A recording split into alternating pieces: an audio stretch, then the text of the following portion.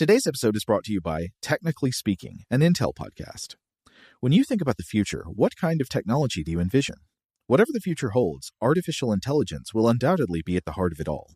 Join Graham Class as he hosts Season 2 of Technically Speaking, an Intel podcast, and hear from the minds transforming healthcare, retail, entertainment, personal computing, and more with the help of AI.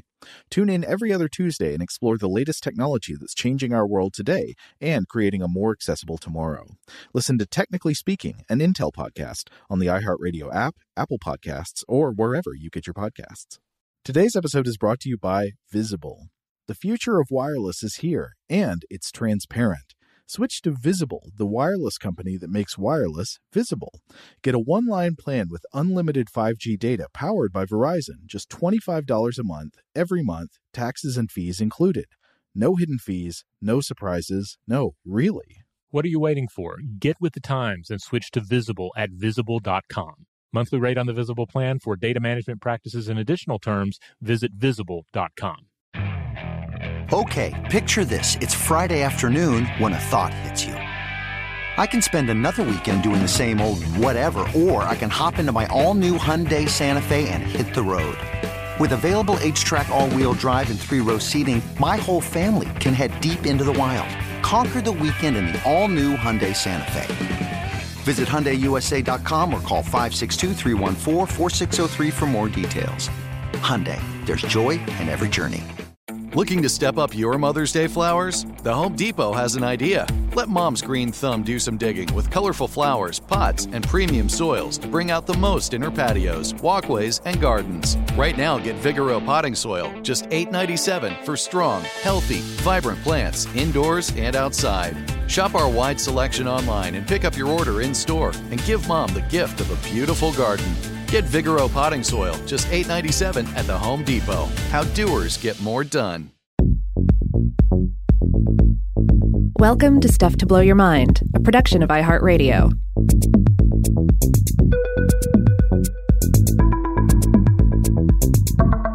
Hey, welcome to Weird House Cinema. This is Rob Lamb. And I'm Joe McCormick, and today is going to be the first time on this show that we are going to be looking at films of the silent era. Rob and I were talking about this, and we think maybe this will be a recurring episode type where we look at a couple of short films from the silent era, because most films of this time are not very long. They maybe would be hard to talk about for an entire episode on their own. So we're doing a double feature today. Yeah, boy, already there's a lot to unpack, though, because, yes, it's true. There are a lot of short, silent films. But there are also a fair number. When I was looking around at possibilities for today, some of them are longer than you'd expect them to be. And add to that they are also silent films, which, if, unless you're dealing with very certain high standard silent films, true classics of the time period, it could feel a lot longer than it actually is, Oh, yeah, totally. I mean, I was thinking about this before we got started. I was thinking about that quote from Videodrome where Professor Brian Oblivion is talking about television, and he says, "The television screen is the retina of the mind's eye. Therefore, the television screen is part of the physical structure of the brain. Therefore, whatever appears on the television screen emerges as raw experience for those who watch it. Therefore, television is reality, and reality is less than television." Now, that's turned up a little bit past the 10 marker to get it into the weirdness of Cronenberg territory, but essentially there's a nugget of truth in that. And what I mean by that is that the films of the silent era have generally not yet breached the raw experience threshold. They're works of art that have to be appreciated across a kind of mental distance and with effortful dedication of attention, more like a painting or a work of fiction in text, like reading a book. It takes a certain amount of sustained, effortful attention to read a story. But at a certain level of development, the techniques used in film and television, especially once you introduce synchronized sound and like really good film editing techniques and good acting and all that, that, at a certain point they become so well honed that no effortful dedication of attention is required and no distance must be crossed. Like, the films of today are generally automatically engrossing, even if they're not good. As soon as you're aware of them, they're simply happening in your mind. Yeah, that's a great point. So it's in a way, interacting with a silent film or even a challenging piece of stationary art, it's like one of those scenes in Cronenberg's Scanners, where you're staring intently at another thing, and your brain is beginning to like boil and swell in your head as you concentrate and force yourself to merge your consciousness with the art before you. Yeah, totally. And so while I would say I really enjoy a lot of silent films, but for me they are not as easy, not as automatic, not as magical as the films of the modern era that are automatically engrossing like that. They're more like the way I have to appreciate written fiction as text, that there's something that can be very rewarding to pay close attention to, but it takes work. Yeah, and when you mention films of the modern era, it is worth noting just how quickly the technology and the craft evolved. Because I think both of our films that we're going to focus on at length today are from the 1920s. And as an experiment, I looked at the year 1925.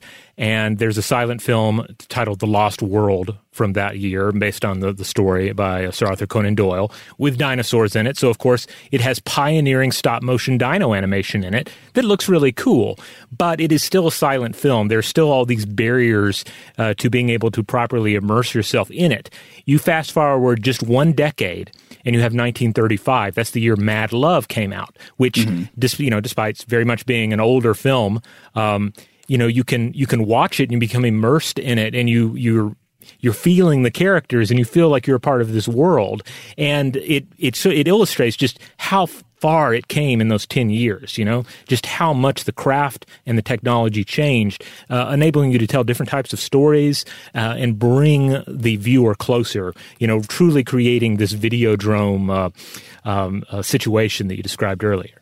Yeah, and I would say there are a couple of things there. I mean, I would say, like you're pointing out, one of the main technological differences is synchronized sound. I mean, that's a game changer on its own. But on top of that, I'd say with Mad Love, you have a really exceptional example from its era as well. The exceptional photographic techniques of Karl Freund, behind the camera. You've got the exceptional charisma of the actors on screen. Of course, the incomparable Peter Lorre. Then you have the hyper nervous energy of Colin Clive in it. And so all of that is true. But yeah, as time goes on, it's funny how much the techniques just like get developed and become sort of self-referencing and industrial automatic cliches, where even the bad movies of today are typically very engrossing automatically. Like, if one's playing in the room, you so easily just start watching it, and then it's just in your brain. Yeah. Well, and it is worth noting, you mentioned Karl Freund, the director of Mad Love. He, of course, was cinematographer on 1927's silent masterpiece Metropolis. So the great work that would come with the talkies, I mean, it very much emerges from the silent era. Like, the silent era is the period in which, like, the tools were coming online, the sort of substructure of our cinematic legacy was being built. That's a very good point. And I would say for me, Metropolis is probably the most engrossing silent film I've ever seen. Yeah, that's one of the all-time greats. So we have to mention Nosferatu, The Cabinet of Dr. Caligari, A Trip to the Moon. And I believe we talked about A Trip to the Moon a little bit in our Invention series on filmmaking and photography, where we discussed more of the technological side of the silent film era. Oh, that's a very good point. If you want to get some background before the rest of this episode, you could pause here, go listen to our entire series on the Invention podcast that we did. But I think we did one that started with the history of photography, beginning with the camera. Oh, I think we started with the camera obscura even. Yeah, even going back to there, but then going into photography and then going into motion pictures. And so if you want more context, probably a lot of things that at this point I don't even remember that we talked about. So I may have lost some really good context. So if you want, go listen to that and then come back and listen to the rest of this. But so today we are going to be talking about a couple of silent films. I think, are they both from the early 20s? Mine's from 1922. Is yours from 21? It is indeed from 1921, yes. Okay. However, we are not doing any of the classics we discussed earlier. I think both of these are harder to come by. They're maybe more obscure. So, I think they're both very fun choices. And in a way, they're choices that circumvent your expectations of the silent era, unless you, of course, are already just versed in the silent era and, know a lot of the history and the culture of what was going on at the time. Yeah. All right, Joe, do you want to go first and roll right into your selection? Sure, I'll go first. The film I selected for this episode is an early animated film by a German filmmaker named Lotte Reiniger, and it is the 1922 short film Cinderella. The German title is Aschenputtel. Now, my main source of biographical information about Reiniger comes from the 2019 New York Times retrospective by Devi Lockwood, which is part of a series called Overlooked, which seems to be sort of post hoc obituaries for remarkable people who originally didn't get obituaries in the Times when they passed away. So Lotte Reiniger was born Charlotte Reiniger. I think Lotte is a German shortening of the name Charlotte. She was born on June 2nd, 1899 to Karl and Eleanor Reiniger and lived in Berlin. And when she was in school, she learned about something called Scherenschnitte, which means scissor cuts in German. And this was similar to a Chinese art form that dated back hundreds of years, but it had become popular in German art at the time, I think in Swiss art too. And essentially, it consisted of making art by cutting silhouette images out of paper with fine shears. But Lotte Reiniger enjoyed this art form when she was young, cutting out silhouettes of people she knew, not just to mount them on the wall or press them in an album, but she would make them move and act out scenes in a homemade shadow theater to do scenes from the plays of Shakespeare. And as she got older, she became interested in the, at this point, blossoming art form of film, originally thinking of becoming an actress, but she soon discovered the possibilities of animation as an art form that's unique to film. And of course, this would have been still during the silent era, and she ended up studying at the Max Reinhardt School of Acting under the German filmmaker Paul Wegener, where she showed off her talent for silhouette cutting out these figures in paper. And then to read from Devi Lockwood's article, quote, Wegener soon enlisted her to help with his 1918 film The Pied Piper of Hamelin, an adaptation of the folk legend about a man who's hired to play his magic flute to lure away rats from a German town. When the town refuses to pay him for his services, the piper plays another tune to hypnotize the children and lead them out of the town, never to be seen again. Wegener had Reiniger help him animate wooden puppet rats for the film. And after this, she had the bug. She wanted to make films for a living. So she later met and married an art historian named Carl Koch, who she would collaborate with on a number of her films. And her career would go on at this point to span 60 years, including over 70 films animated by this silhouette cutout technique, where she would cut figures out of paper with scissors and then film them moving on a transparent surface to create the action that you see on the screen. Now, Paul Wegener, who you mentioned earlier, for anyone out there who's just wondering who that is, he was one of the directors and writers on the 1915 film The Golem. You've probably seen images of this, the clay golem figure in black and white, very haunting, and he also played the golem. Yes, that is correct. So in 1919, Lotte Reiniger and Carl Koch together created a silhouette animated short film called The Ornament of the Heart in Love, which is, in the words of Devi Lockwood here, about two lovers, both ballet dancers, and a morphing ornament between them that represents their emotions. Now, one thing I really love about that description is that that description sounds like you could easily describe a current or upcoming Pixar short. You know, so, an area of animation, of mainstream animation, where we often think of, like, this is where the really inventive ideas and formats are going to be explored, you know? And we think of it as kind of at times we can think of it as a place that we can only come to after, a century of animation and filmmaking. But here we are in 1919, and there's just as much ingenuity and creativity in using, different formats to tell a story with visuals. That's a very good point. Yeah, early on, there was a lot of elasticity about what a film could be, what should be the contents of a film. So while today it's more like, what can we break to create something new? Like this is an age where a lot of stuff was unformed. It was the amorphous age of filmmaking. Yeah. So her most famous film is the 1926 silent movie The Adventures of Prince Ahmed, which is an adaptation of the Arabic classic 1001 Nights, which was one of the first feature-length animated films in history. And to quote from Lockwood here, describing her technological and creative process, quote, Reiniger's editing was meticulous. Starting with more than 250,000 frames, she and her crew used just over 100,000 in the film, which ran for an hour and 21 minutes, each second requiring 24 frames. It took 3 years to complete, and premiered in Volksbühne, or People's Theater in Berlin, when Reiniger was 27. The film showcased the fantastical potential of animation. A prince defeated an army of demons to win over a princess. Birds battled witches and sorcerers. Horses flew. The French film director Jean Renoir saw Prince Ahmed on its opening night in Paris, and later recalled that he wanted to tell her, "You have fairy hands." Reiniger designed a complex process to make her films. She cut each limb of each figure out of black cardboard and thin lead, then joined them together with wire hinges. For research, she spent hours at the Zoo Berlin watching how the animals moved.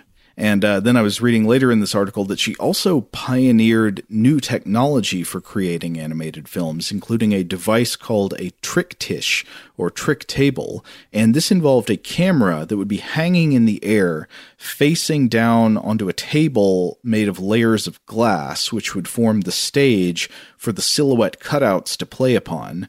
And then you would have a bright light underneath that would cause the wire hinges used at the joints of these figures to disappear. And it was basically stop-motion animation. They would take a photo of a scene that she had set out, and then she would advance the figures slightly in their movement to advance the action, and then take a photo again, building the film frame by frame. Now, as with any German filmmaker working in the first half of the 20th century, you end up wondering, okay, did they end up within the Hitler machine, right? Because, of course, Nazi Germany was big on using film as propaganda. So I was reading about this, and it seems like after Hitler came to power, Lotte and Karl left to Germany and tried to make a life in other countries like France and Italy and England. Apparently they were politically opposed to Hitler, but they could not get visas, or they couldn't get the visas they wanted to stay permanently in the other countries they went to. So it seems like they were essentially taking long vacations in other countries where they were working, and then having to come back and then leave again. They were eventually forced to move back to Berlin in 1944, apparently to take care of Lotte's mother, who was very sick. And I can only find evidence that she worked on one film in this period called The Golden Goose, which I have seen described as a propaganda film, but I can't find much about it, so I don't know. But together they moved to England in 1948, and she made some children's films for the BBC, and she passed away on June 19th, 1981 at the age of 82. Shout out to Astepro for sponsoring this episode and providing us with free samples. Rob, as the local host with allergies here, they sent you some of their nasal spray to treat your allergies. What was your experience like? Yeah, that's right. I always wrestle with the pollen a bit when it rolls in during the spring, so they sent me the little nasal spray. I tried out the product, and yeah, it sure did help me get on top of my symptoms for the day. And it's so fast-acting, it was already kicking in before I left the house. Astepro is a first-of-its-kind nasal allergy spray. It's the fastest 24-hour over-the-counter allergy spray. It starts working in 30 minutes, while other allergy sprays take hours. Astepro is the first and only 24-hour steroid-free allergy spray. Astepro delivers full prescription-strength indoor and outdoor allergy relief from nasal congestion, runny and itchy nose, and sneezing. Get fast-acting nasal allergy symptom relief with Astepro. Go to asteproallergy.com for a discount so you can get Astepro and go today. ASTEPRO allergy.com. Astepro and go. Use as directed for relief of nasal congestion, runny nose, sneezing, and itchy nose due to allergies. Today's episode is brought to you by Visible. If you haven't heard of Visible, now you have. They're the wireless carrier that's making wireless visible. It's in the name. Get a one-line plan with unlimited 5G data powered by Verizon, just $25 a month, every month, taxes and fees included. Having a one-line plan means you only need you to save. No estranged roommates, exes, cousins twice removed, or AI-powered humanoid robots needed. And because $25 a month really means $25 a month, you can call, text, stream, whatever, as much as you want without worrying about getting dinged at the end of the month. No hidden fees, no surprises. No, really. It's like the old saying goes, you can't judge a book by its cover, but you can judge a company by its name. So spread the word. Tell all your friends there's a wireless company out there with transparency in their name, and they're called Visible. Start saving on wireless today at Visible.com. Monthly rate on the Visible plan for data management practices and additional terms, visit Visible.com. Okay, picture this. It's Friday afternoon when a thought hits you. I can waste another weekend doing the same old whatever, or I can conquer it. I can hop into my all-new Hyundai Santa Fe and hit the road. Any road. The steeper, the better. Because my all-new Santa Fe is available with H-Track all-wheel drive, so I can hit the trail without a worry in the world. Heck, with 3 rows and best-in-class rear cargo space, I can pack the whole family in with all our gear. We've got available dual wireless charging for our phones, so we'll never lose touch with civilization, and we won't lose touch with the primordial power of Mother Earth. So which is it? Waste the weekend or do something a little more epic? And conquer it in the all-new Hyundai Santa Fe. Visit HyundaiUSA.com or call 562-314-4603 for more details.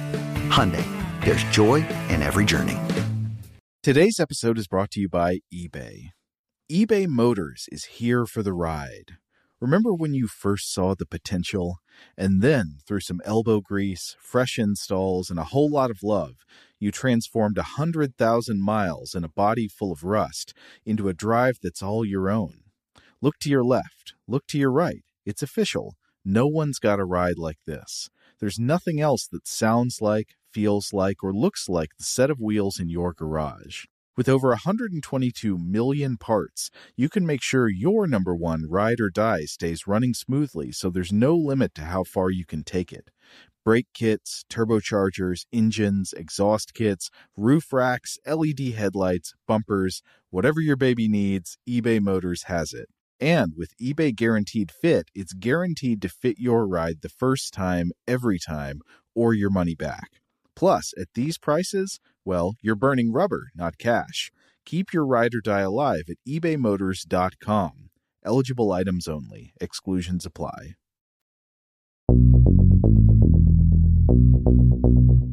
So the film that we're going to be looking at today is from her early period, from 1922, and it is an adaptation of the Cinderella folktale.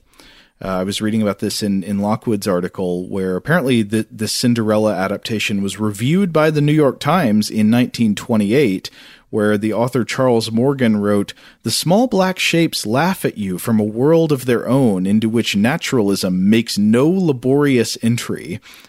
And I really like phrasing it like that, because I think this little animated film is wonderful, and I see what he meant by that with naturalism makes no laborious entry.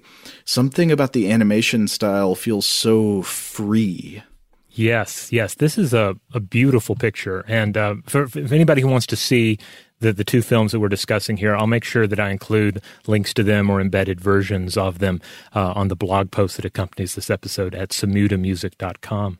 But the style of this is so divorced from reality. It just comes out of, it's like it's a reality that is passed from fairy tale book to fairy tale book, you know. There's a quote that you included in our notes for this episode from A.O. Scott, where he describes, quote, dreamy images that seem to tap right into the collective unconscious that suggest both an antidote to Disney and a precursor to Tim Burton. And it's interesting that Scott mentioned Disney here, because in 1922, Walt Disney, the animator, also put out a Cinderella animated short, but it is very much connected to the real world. Like you see, I didn't even watch it in its entirety. I just kind of flipped around and got a sense of it. But like there are scenes of like flapper culture, and stuff like that in it. Like it's very, it's hitched to the real world of the time. Whereas, this one it seems to exist in an artistic unreality that is so much more engrossing. Yeah, so it is the story of Cinderella. The story element is fairly straightforward, but it's the animation that really sings here. It is an animation based on these silhouettes, these paper cutout figure silhouettes and stop motion animation. And as for the plot content, it is decidedly more in the Brothers Grimm direction than the sanitized versions that would come later, like in the full-length animated Cinderella by Disney.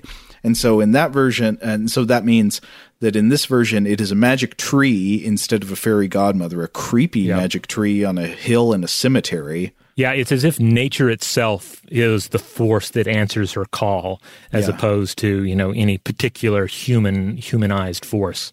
Yeah. You also get that Cinderella's wicked stepsister absolutely does chop off part of her own foot in order to fit into the slipper and get with the prince. Oh, yes. But the slipper fills up with blood and it doesn't work. And then there's a really funny scene where the other sister she's about to chop off her own foot to fit in the slipper, and the prince is just like, no. Yeah, this is such a fun silent film. Like when I told my family, I'm like, hey guys, we're going to sit down and watch a silent film together. And the boy didn't really even know what I meant by that because he doesn't have much exposure to silent films. My wife was hesitant, but then I'm like, don't worry, it's animated and it's Cinderella and it's really delightful. It's has kind of a shadow puppetry a look to it. And so they're like, okay, and we sat down, we watched it. The bits of humor generated laughter from all of us. The toe cutting made us all scream out loud. In a fun way, because it's, the style divorces it enough from reality that you're not legitimately horrified, but you're like, don't do that. So it's just tremendous fun. Now, one choice about this movie that I found very interesting was the choice to include the animation method as part of the narrative. So I don't know, Rob, did the version you watched have title cards? Or what language were the title cards in, if it did? Oh, well, the version I watched, it did have some title cards, but I believe they were in English. Maybe I just didn't read them. Maybe I was just getting it set up at the time. But for the most part, it's just a visual presentation. And I guess it helps to know the story. So as we watched it, we were kind of taking it apart a little bit. We're like, oh, yeah, I guess she's doing this now. Oh, yes, this must be, instead of a fairy godmother, it's this tree. And now the birds are involved, that sort of thing. Well, I meant the intertitle cards, between the action. Well, now that you mention it, though, Joe, the version that I watched with my family was on Vimeo. Okay. And I don't think that one had title cards in it. I think that was just the animation.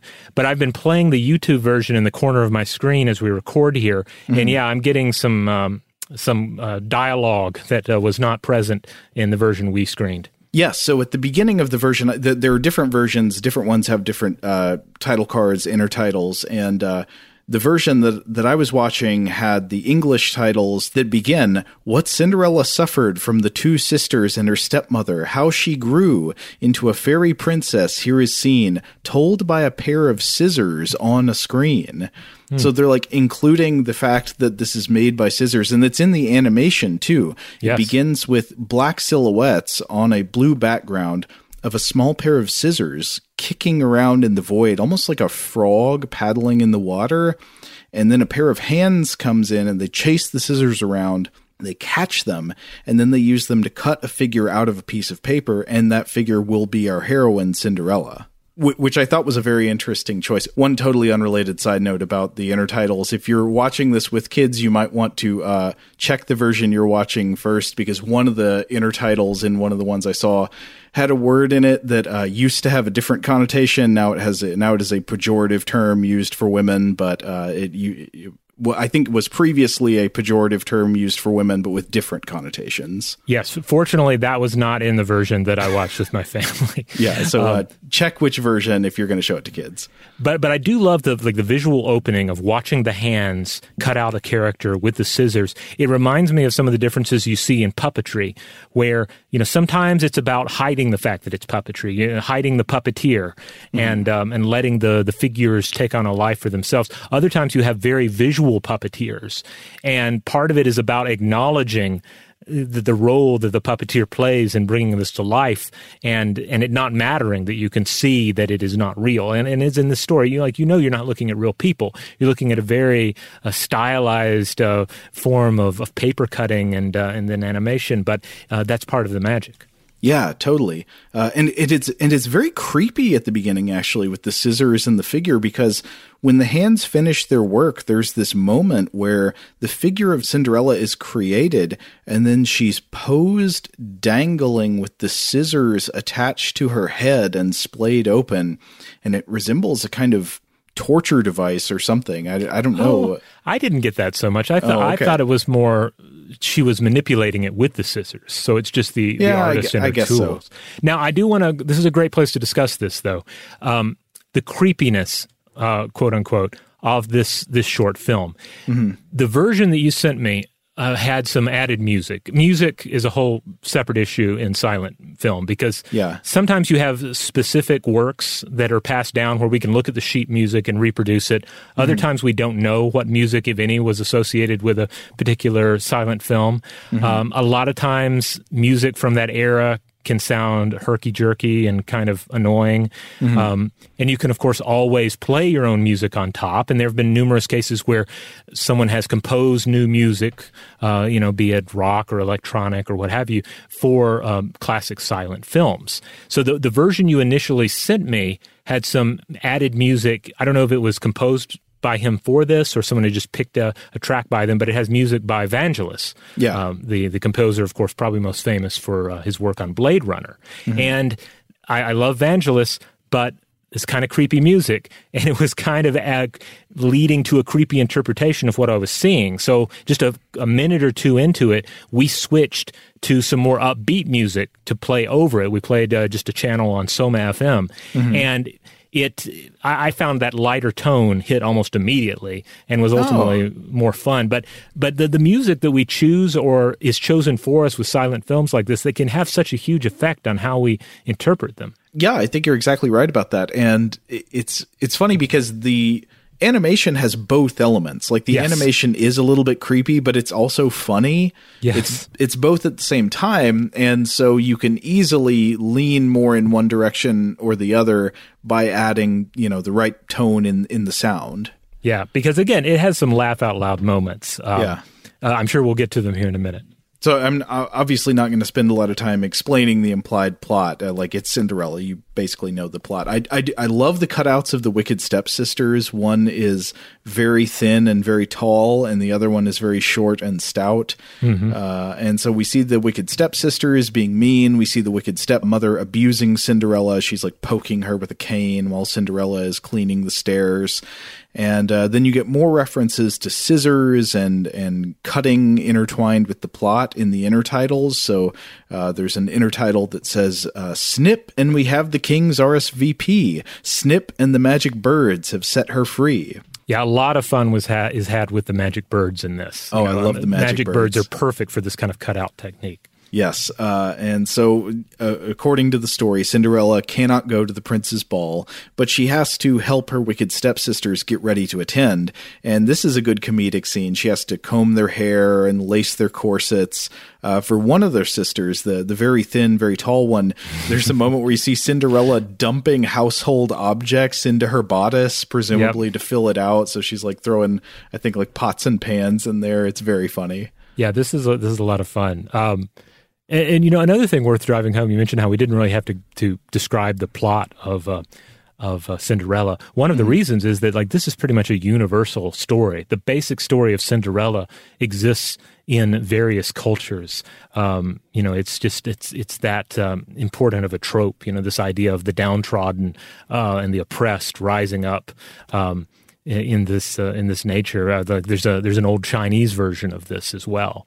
Oh, I don't think I knew that. Yeah, and there are various other versions of it from just around the world. Like it's interesting how such a potent fairy tale like this, you just find versions of it throughout human culture. Yeah, I'm sure that does help with getting it. And the other thing is, you mentioned earlier the idea of like nature itself sort of being the thing that helps Cinderella in this version. It's not like a single fairy godmother, but it's the birds and it's the tree. And it's really interesting the way she's got this pre-existing connection with the birds. Like they're just on her side from the beginning. So the wicked stepmother is having Cinderella clean up spilled lentils from the floor while the wicked stepsisters go off to the ball. But then a flock of birds come by to help her out. And we get a title that says, Snip, and she gathers from her apple trees the golden gown of the Hesperides, the silver coach. But when the clock strikes 1, warn the bird voices, Cinderella, run. And so we see the magic tree, and Cinderella goes out to this creepy, lonely hillside with a tree at the top of it. It's kind of sad, drooping tree. And the tree ends up granting her wish for a gown and a coach to take her to the ball. I like how this was pre-code, so she could stay out to 1. And Cinderella's gown, I have to say this, looks sort of like a cyberpunk pressure suit like Bruce Willis is wearing at the beginning of 12 Monkeys. I guess maybe she's going to work in the prince's virology lab, but it's very puffy and it's covered in these lines around the top that could be gas hoses. Yeah, it looks like it's just made out of nature, like she's coated in mycelium and stuff, It's pretty cool looking. Yeah, that's really good. So Cinderella goes to the ball. She dances with the prince. The stepsisters are very jealous. The prince falls in love with Cinderella and kisses her. But then, of course, she has to flee at midnight, and the prince loses her. And then comes the search, from the story based on the slipper that she drops while she's running out. And so you see this royal parade go out to find the owner of the slipper. They're putting it on people's feet. And when the prince comes to the house, Cinderella is made to hide in the cellar because the wicked stepmother does not want her to be seen by the prince. And the wicked stepsisters are trying to snag the prince. So one of them, she chops part of her own foot off. And that part was seriously hilarious. Yeah. Again, we were all just going, when it happened. And I know that that's a part of, the grimmer versions of this tale, but I guess I wasn't quite expecting it. And it happens so suddenly, too. It catches you off guard. Yeah, she just reaches down with a knife and just chops off the front of her foot. And then she's still trying to put the mutilated foot into the slipper, but it fills up with blood. So this is the X-rated version.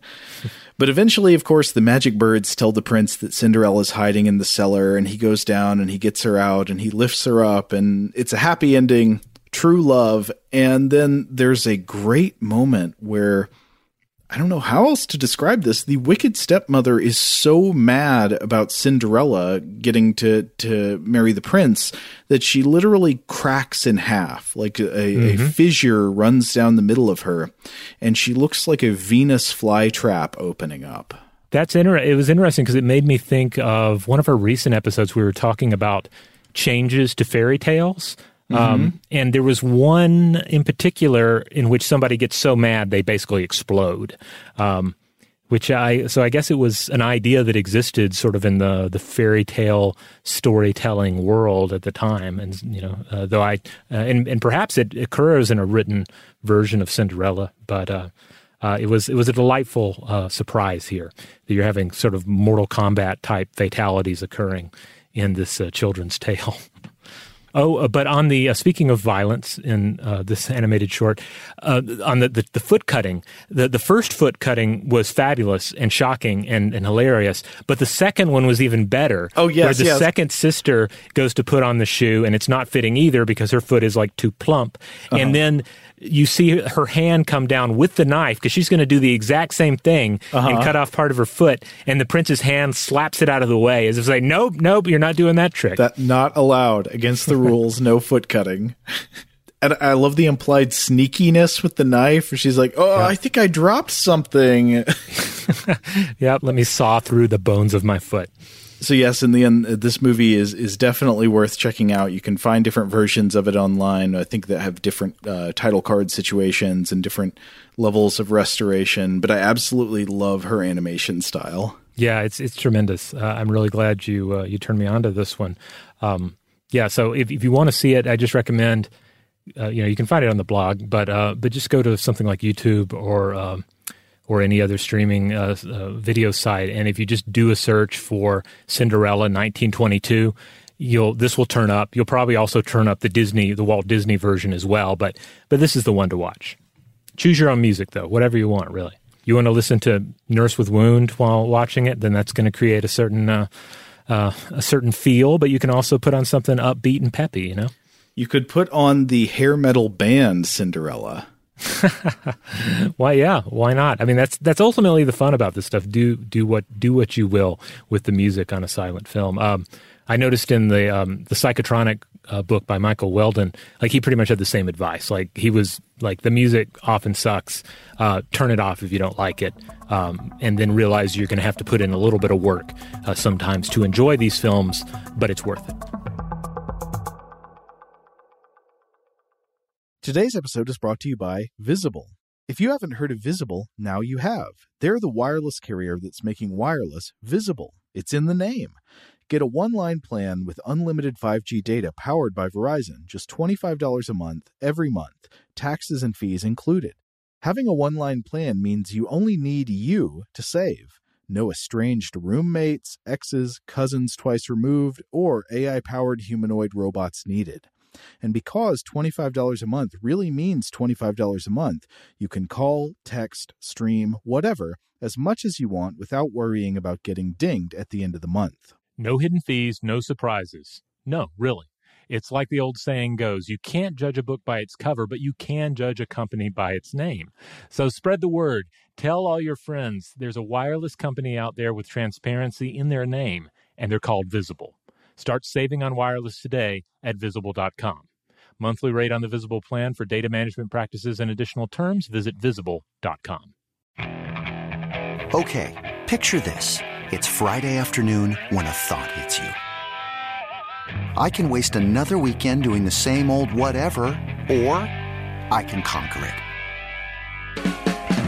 I can hop into my all-new Hyundai Santa Fe and hit the road. Any road. The steeper, the better. Because my all-new Santa Fe is available with H-Track all-wheel drive, so I can hit the trail without a worry in the world. Heck, with 3 rows and best-in-class rear cargo space, I can pack the whole family in with all our gear. We've got available dual wireless charging for our phones, so we'll never lose touch with civilization, and we won't lose touch with the primordial power of Mother Earth. So which is it? Waste the weekend or do something a little more epic? And conquer it in the all-new Hyundai Santa Fe. Visit HyundaiUSA.com or call 562-314-4603 for more details. Hyundai, there's joy in every journey. Today's episode is brought to you by eBay. eBay Motors is here for the ride. Remember when you first saw the potential? And then, through some elbow grease, fresh installs, and a whole lot of love, you transformed 100,000 miles and a body full of rust into a drive that's all your own. Look to your left. Look to your right. It's official. No one's got a ride like this. There's nothing else that sounds like, feels like, or looks like the set of wheels in your garage. With over 122 million parts, you can make sure your number one ride or die stays running smoothly, so there's no limit to how far you can take it. Brake kits, turbochargers, engines, exhaust kits, roof racks, LED headlights, bumpers, whatever your baby needs, eBay Motors has it. And with eBay Guaranteed Fit, it's guaranteed to fit your ride the first time, every time, or your money back. Plus, at these prices, well, you're burning rubber, not cash. Keep your ride or die alive at ebaymotors.com. Eligible items only. Exclusions apply. Snag a Job is where America goes to hire, with the deepest talent pool in hourly hiring. With access to over 6 million active hourly workers, Snag a Job is the all-in-one solution for hiring high-quality employees who can cover all your needs. On demand, temp to hire, part-time or full-time. You name the position. Warehouse worker, retail associate, grocery store clerk, fitness trainer, baker, stylist, bellhop, podcast producer. Yeah, Snag a Job's got a worker for that. With our easy-to-use platform, you're able to seamlessly post and fill available positions quickly with a dedicated customer support team to provide all the help you need along the way. Kind of nice knowing you have a talent pool like that in your own backyard, right? Snagajob is the partner you need to keep your business running smoothly. So visit snagajob.com or text snag to 242424 to talk to an expert. Snagajob.com, where America goes to hire.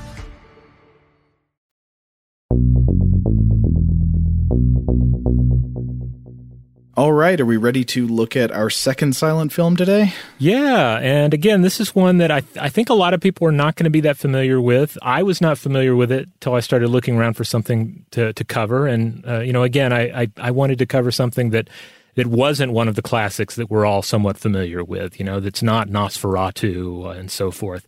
And so I came across an Italian science fiction action comedy from 1921, The Mechanical Man. And it's especially worth discussing on Weird House Cinema because this is the grandfather, or even the great-grandfather, of films like Robot Jox and Gunhead. Not only is it a film about robots battling each other, it is seemingly the first film about robots battling each other. Whoa. So the elevator pitch on this one is a remote control robot man with exceptional speed and strength is captured by criminals and forced to do evil, and this eventually culminates in an all-out battle between two different robots. Now, from what I understand, the robots are definitely what drew us in to watch this, and they're a major part of the section of the film that remains in the archives. But if I understand correctly, the majority of the original film was really focused less on the robots and more on sort of the exploits of the lead villain or antagonist, right? Yeah, that very much seems to be the case. This was a second film in a proposed trilogy that revolved around a cunning female criminal as opposed to the robots. The robots, I am to understand, were not in the first film. Right, and this criminal lady is named, do you call it her, it's M-A-D-O, is it Mado or Mado? I'm not sure. They never say it out loud in the film. Oh, that's so good. I read it as Mado in my head and kept thinking of it as such. Yes, Mado is described as an evil countess, and the first film was a Human Document from 1920. And there's not really much I could find out about it. It's probably a lost film in its entirety, so I don't think there's any of it that remains. But it featured many of the same characters as this film does, and perhaps deals with the same central conflict between Mado and the Diarra family, which is which is centered around a Diarra patriarch who is a brilliant inventor. Okay, yeah. But so throughout this film, or at least the parts of it we were able to see, Mado is running around doing evil with her identity hidden behind a mask. So she's got like a thing wrapped around her face and head, and then at the end she is unmasked and it is revealed that she is this Russian countess. Right. And she's also electrocuted at the end. Oh, yeah. But I guess she wasn't supposed to die because there was a third film planned, but it just didn't come together in the post-World War I period. So I thought we might just look at some of the people involved in this one, since Cinderella did not have people in the actual film. It was animated and largely revolved around a singular individual. This one had multiple people involved that are worth mentioning. First of all, the director was a man by the name of André Dede, who lived 1879 through 1940. He was a French actor and director who made a name for himself in this series of comedy shorts called the Fool's Head comedies. And they all had titles like Fool's Head's Holiday or Fool's Head Has Lost a Needle. So, just little comic adventures centered around this one ridiculous individual. Fool's Head Scared Stupid. Yeah, exactly. These were the earnest movies of the day. And these were apparently internationally successful during the 1900s and the 1910s. Like these were, big money, as much as anything was big money cinematically in those days.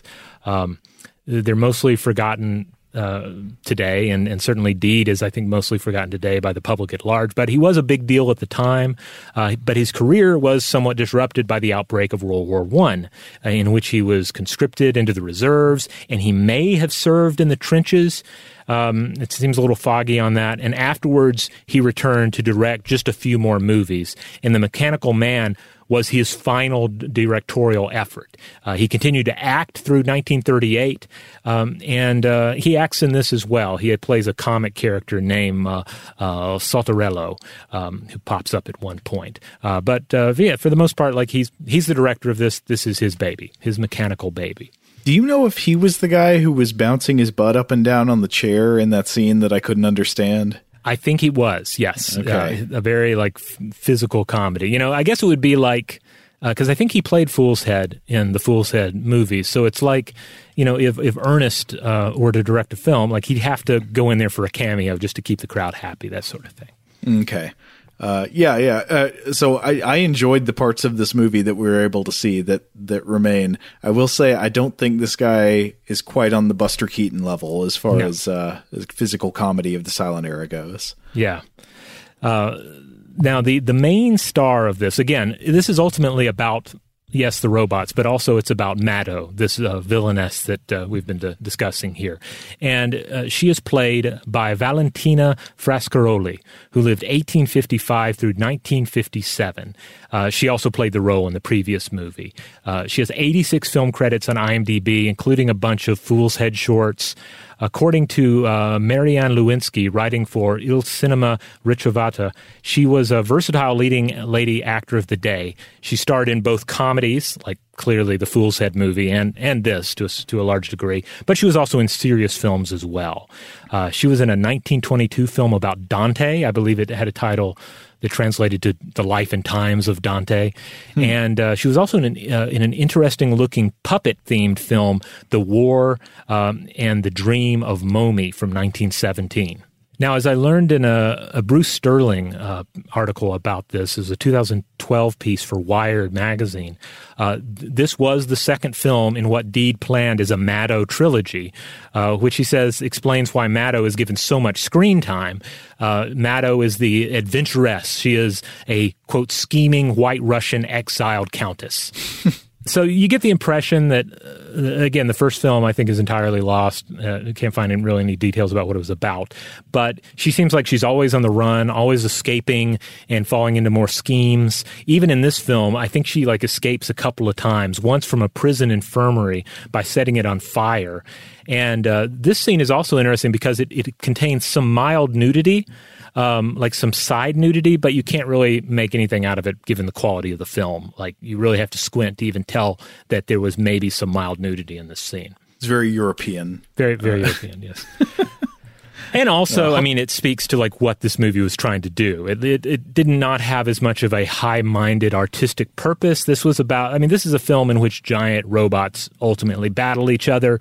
It has the same sort of appeal that it's always had to us, you know, which I think it speaks to certainly the creativity and the science fiction dreams that were present even in the 1920s, but also the fact that like people went to the cinema to be entertained, and this was a film that was trying to entertain people.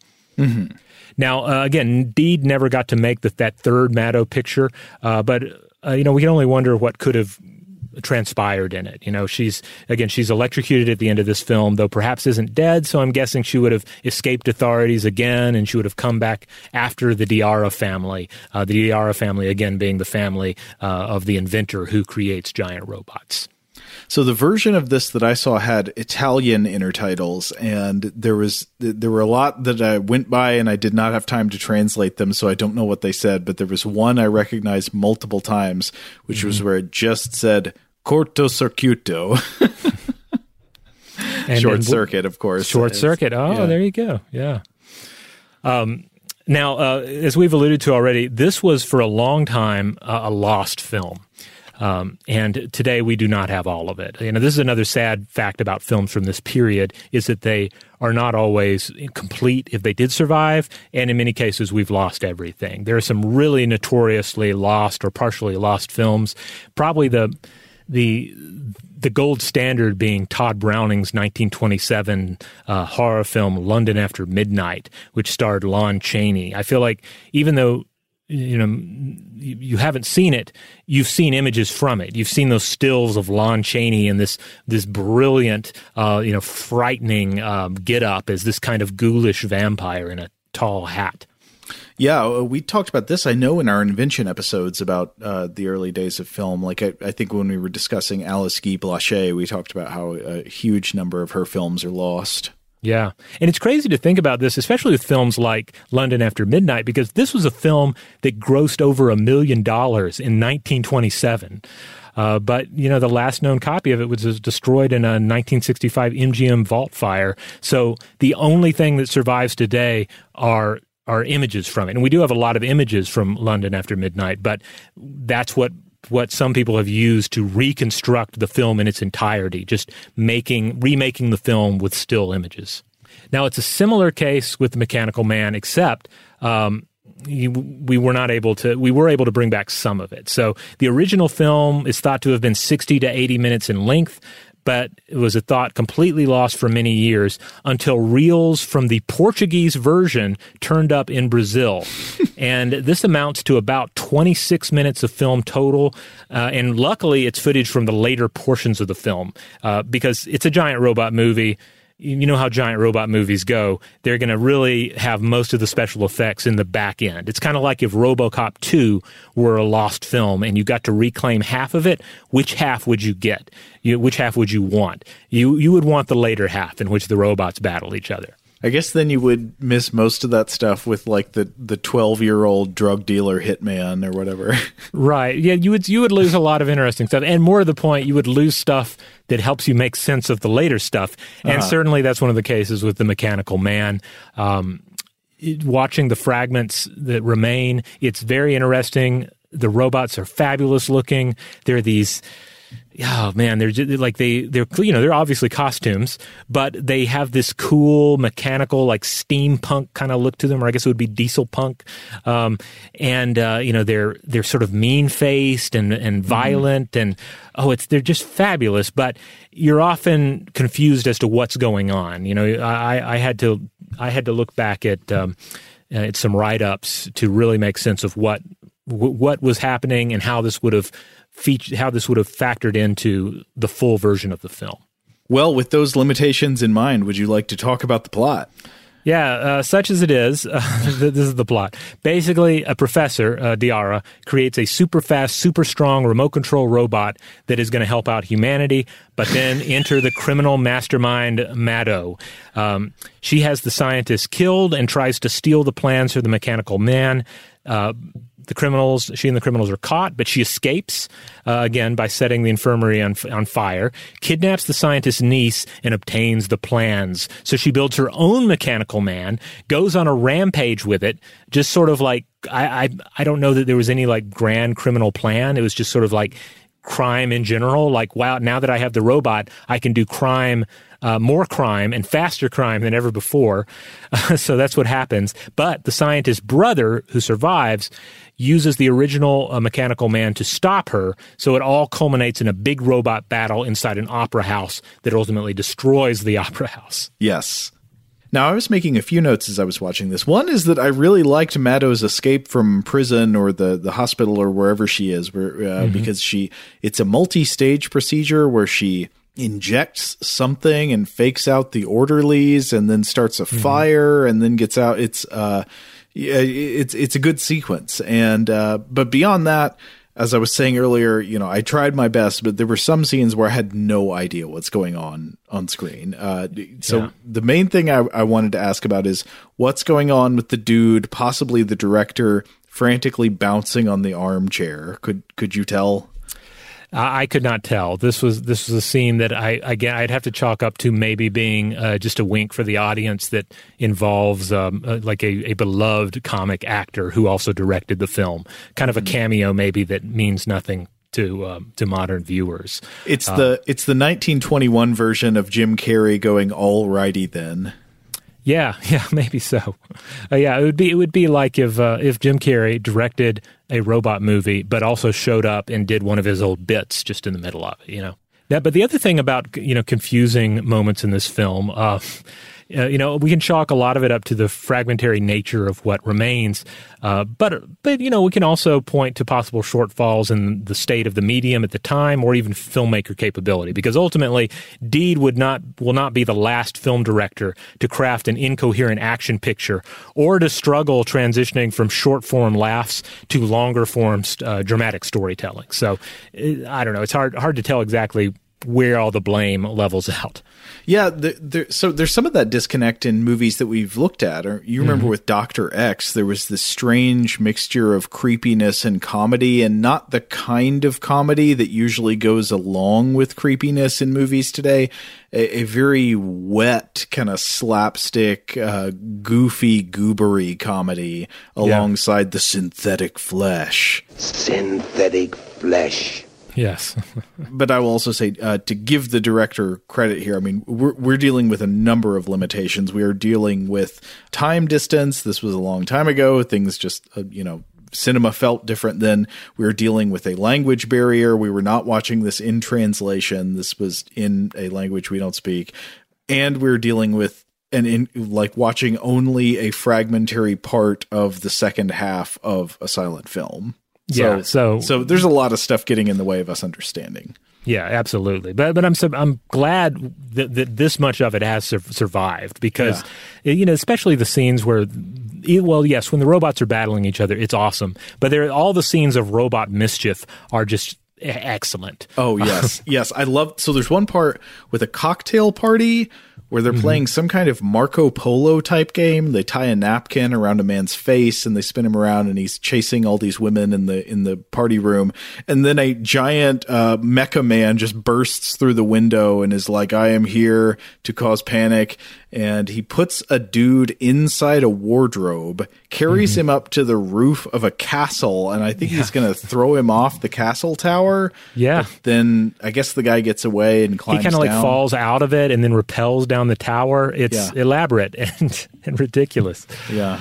There's also the wonderful scene where it's like a dinner party, and I had to rely on Sterling's write-up in Wired to make sense of what was happening, but fully happening, because apparently the idea is the robot has shown up, controlled by Maddow, at this party, and it's pretending to be a person in a robot costume. Yes. Yeah.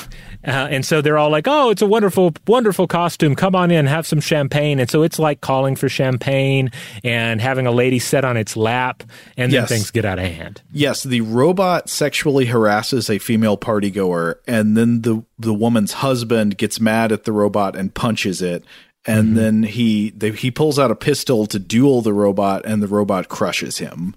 Yeah, there's more than one scene in which somebody pulls out a pistol and fires a bunch of shots point blank into the robot to no avail, and then the robot just like swats them. So there's chaos at the opera, but then in the midst of all this, you end up with a Mecha Man versus Mecha Man, because there's, I think, as you already said this, but the dead scientist's brother makes his own Mecha Man, or he uses the original, I think, to battle the new one that the criminals have made. Either way, you end up in the same place. Good robot versus bad robot. A time-tested formula. Right, but they're having to be controlled. Like, Maddow is actively controlling the robot in real time by turning wheels and stuff, like operating steam vents and things. This is going to get a very low score on intuitive controls. But the other thing that I thought was interesting was, as Maddow controls her Mecha Man during the duel, unless I'm misunderstanding, it looks like she's watching the duel live on some kind of TV screen as she controls her robot fighter. And this was in 1921. There was no such thing as CCTV at this time. Right, yeah, this was a complete glimpse into the future. Sterling wrote that at the 22-minute, 29-second mark, quote, "Maddow watches the mechanisms battling through a flat, wall-mounted, remote surveillance televisor screen." So, I mean, that's awesome. I mean, this is a great just this is a great example of early science fiction in that it gets something phenomenally right, while also, it maybe doesn't properly predict the way that controls will work in the future for things like this. It's a wonderful mashup of actually pretty spot on digital technology to come, and then also a reliance on very mechanical control systems. Another thing that's interesting is that the screen she's watching things play out on is not from the point of view of the robot. Right. So what's sending the image? Yeah, it would have to be like a robotic drone that is also part of the operation that is not presented in the film. I don't know, something of that nature. Yeah. Or maybe it's a telescope. I mean, there's so many different directions you could go in. And then ultimately, given the nature of the film, I guess they don't really have to explain it. But it is interesting, too, that they didn't explain it. There's so many films I can think of where the film is at pains to really elaborate and describe to the audience what sort of technology is being used and how it works and what the rules are. And yet this film is rolling out, to your point, CCTV on a flat screen, and they don't seem to have to explain it at all, unless it's explained in the lost portion of the film, of course. Well, it's funny because it's a concept that it's immediately apparent what its function is. It probably comes back to the Videodrome quote, right? Yeah. She is doing what you were doing right now and watching this screen. So in a way, it's kind of brilliant. Yeah. The televisor screen is the retina of the mind's eye. Whatever robots appear on it emerge as raw experience. Let's see, other things to mention about this film. I would say that the special effects are pretty cool. There's, in addition to robots like breaking through gates and pulling out safes and whatnot, there's a scene where a speeding robot chases after, I believe it's a car, and tears, so it creates this wonderful illusion that you don't instantly think of as being even possible at the time in filmmaking, and yet they're pulling it off. Yeah.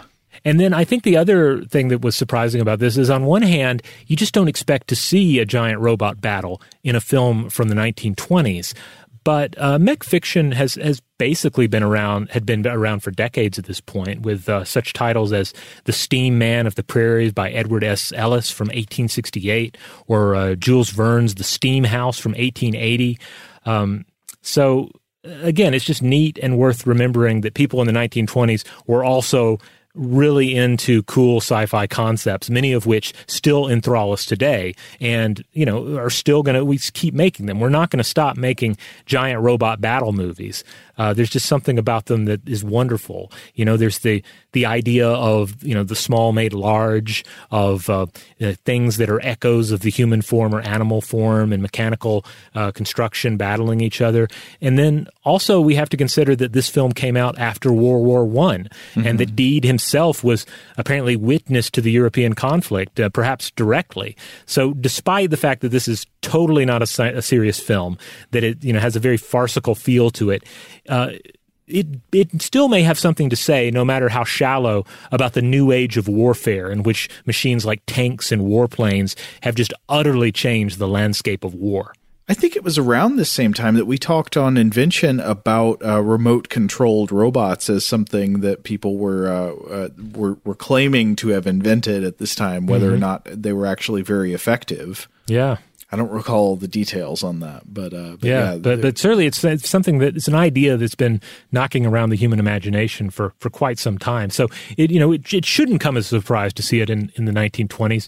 But I guess on some level, I feel like I have been kind of reprogrammed to think of the 1950s as the birth period of the sci-fi robot.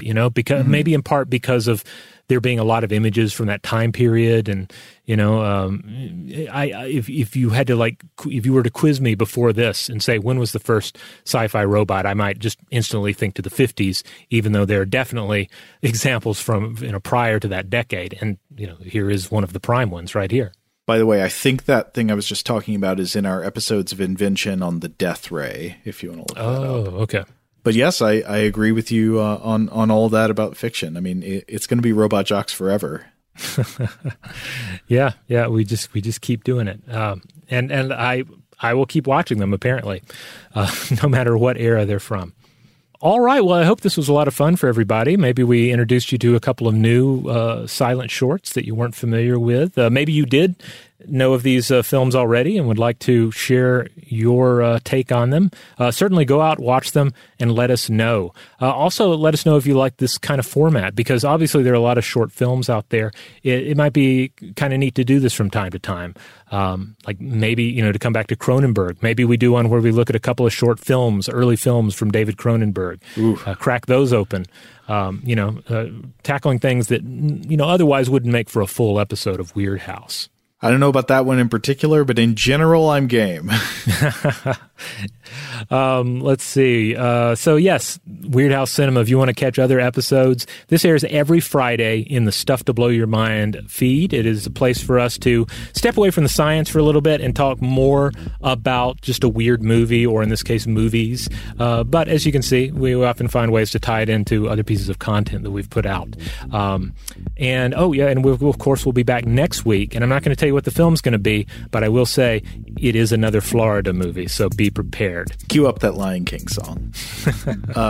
Huge thanks, as always, to our wonderful audio producer, Seth Nicholas Johnson. If you would like to get in touch with us with feedback on this episode or any other, to suggest a topic for the future, or just to say hello, you can email us at contact@stufftoblowyourmind.com.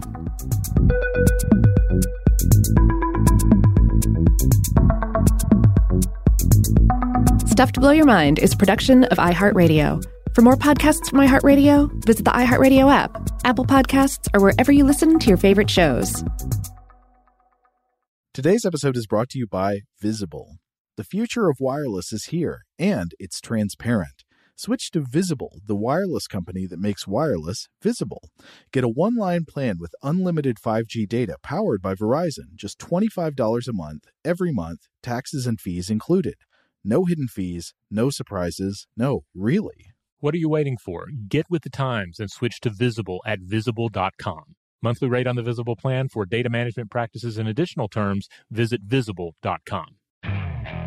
Okay, picture this. It's Friday afternoon when a thought hits you. I can spend another weekend doing the same old whatever, or I can hop into my all-new Hyundai Santa Fe and hit the road.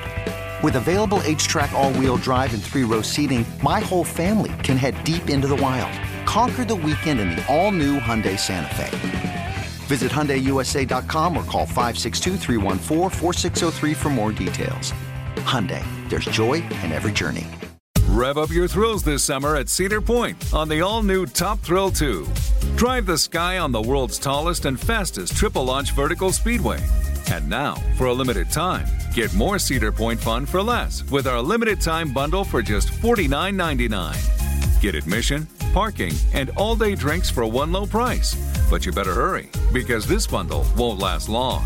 Save now at cedarpoint.com. Open a limited-time 11-month certificate at Kemba Financial Credit Union. At 5.25% APY, it's more than triple the national average, plus it's a safe and secure way to grow your money. Visit your local branch or kemba.org/CD for details. Offer expires May 31st, 2024. APY equals annual percentage yield. Restrictions apply. $500 minimum and $250,000 maximum deposit. Advantage status required. Comparison based on bank rate average. Federally insured by NCUA.